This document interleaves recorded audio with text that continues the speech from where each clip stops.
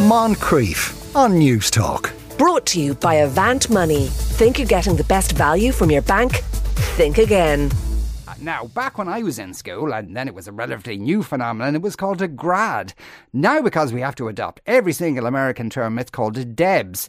Back then, when it was a grad, you might get a lift there from your mother. Or you might even walk to the venue. Now it seems to be embarrassing if you don't turn up in a stretch Hummer. Columnist Justine O'Mahony has been pondering this afternoon, Justine. Hi, Sean. How are you? Do you have kids who in this position who are debsing? My son, yeah. Do you say had his debs or did his debs? Whatever. Anyway, he did last year. He did it, but due to restrictions, I think the students organised it themselves. It wasn't an official debs. Right. But he went on a bus with everybody else. But now this was the debs now, not the pre-debs. Oh no, this is the debs. The pre-debs happened in one of the girls' houses where there was about 50 or 60 people. Oh no, no, I'm sorry to correct you, Justine. That's not a pre-debs. That's prinks. A pre-debs happens 2 weeks before the debs, where they actually go to a nightclub. Now in Dublin, this is what they do. They get a bus, they go to some nightclub down the country, they all get langers, then they come back again. Then on the night they might have prinks, depending who's got the poshest house. Oh, I didn't know about this. Yeah. This is obviously a capital thing, because it doesn't happen down the country. Ah, right, Not okay. that I know of, anyway.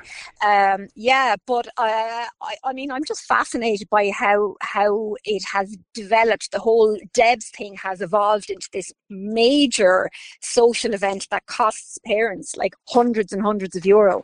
And I was struck during the week by, I had heard a story about a couple up the Midlands who had gone by helicopter to the girls' debs. I mean, it just reeks of notions. I mean... Oh, yeah. And you kind of say to yourself, what are their parents thinking? Like, if that poor girl doesn't end up with that guy, can you imagine if she meets somebody else and, like, he's trying to impress her? How is he going to do that? You know, she had a guy who brought her to her debs by a helicopter. How are you going to improve on that? No, you can't top that at all.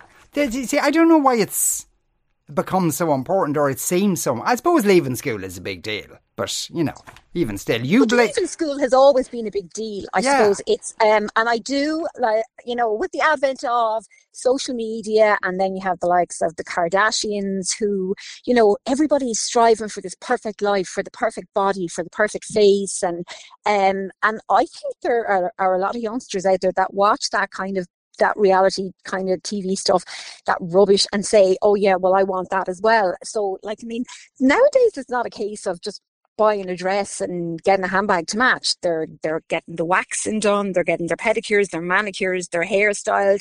The makeup artist comes to the house and does the makeup. They're getting their eyelash extensions, the whole shebang. Yeah. Do boys put on fake tan now, I wonder?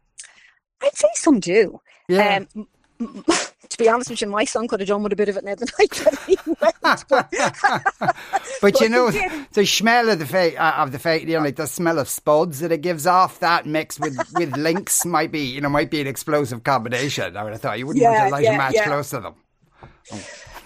But it's the whole idea of, I mean, I don't know if it's a situation where it's keeping up with the Joneses, but you kind of have to say, I mean, you've daughters, Sean, like, you know, are the parents to blame as much as the youngsters? Because most youngsters at 18 years of age don't have the money to hire a helicopter. So, you know, yeah, or a Hummer or whatever. So their parents are saying, yeah, lovey, here's the money, you go and do that. What for? Like, is it to try? It's obviously to try and impress their peers. To what end, I don't know. But I mean, it's just gotten really out of control and maybe there's an element of post-COVID about it, that everybody's so euphoric to be back out again and enjoying themselves and being able to meet up. But, like, God be with the days when you went to your debs and all you wanted was a shift. Yeah. Now, of course, the thing is, if you get them a helicopter, the other parents are blaming you for that. If you don't get them a helicopter, the kids are going, you didn't get me a helicopter. So you're to blame either way. Yes, exactly. Justine, lovely to speak with you. Thanks very much for doing so. That was Justine O'Mahony there. You are listening to the Moncrief Show on News Talk. We're going to take a break, back in a couple of minutes. Moncrief. Brought to you by Avant Money. Think you're getting the best value from your bank? Think again. Weekdays at 2 p.m. on News Talk.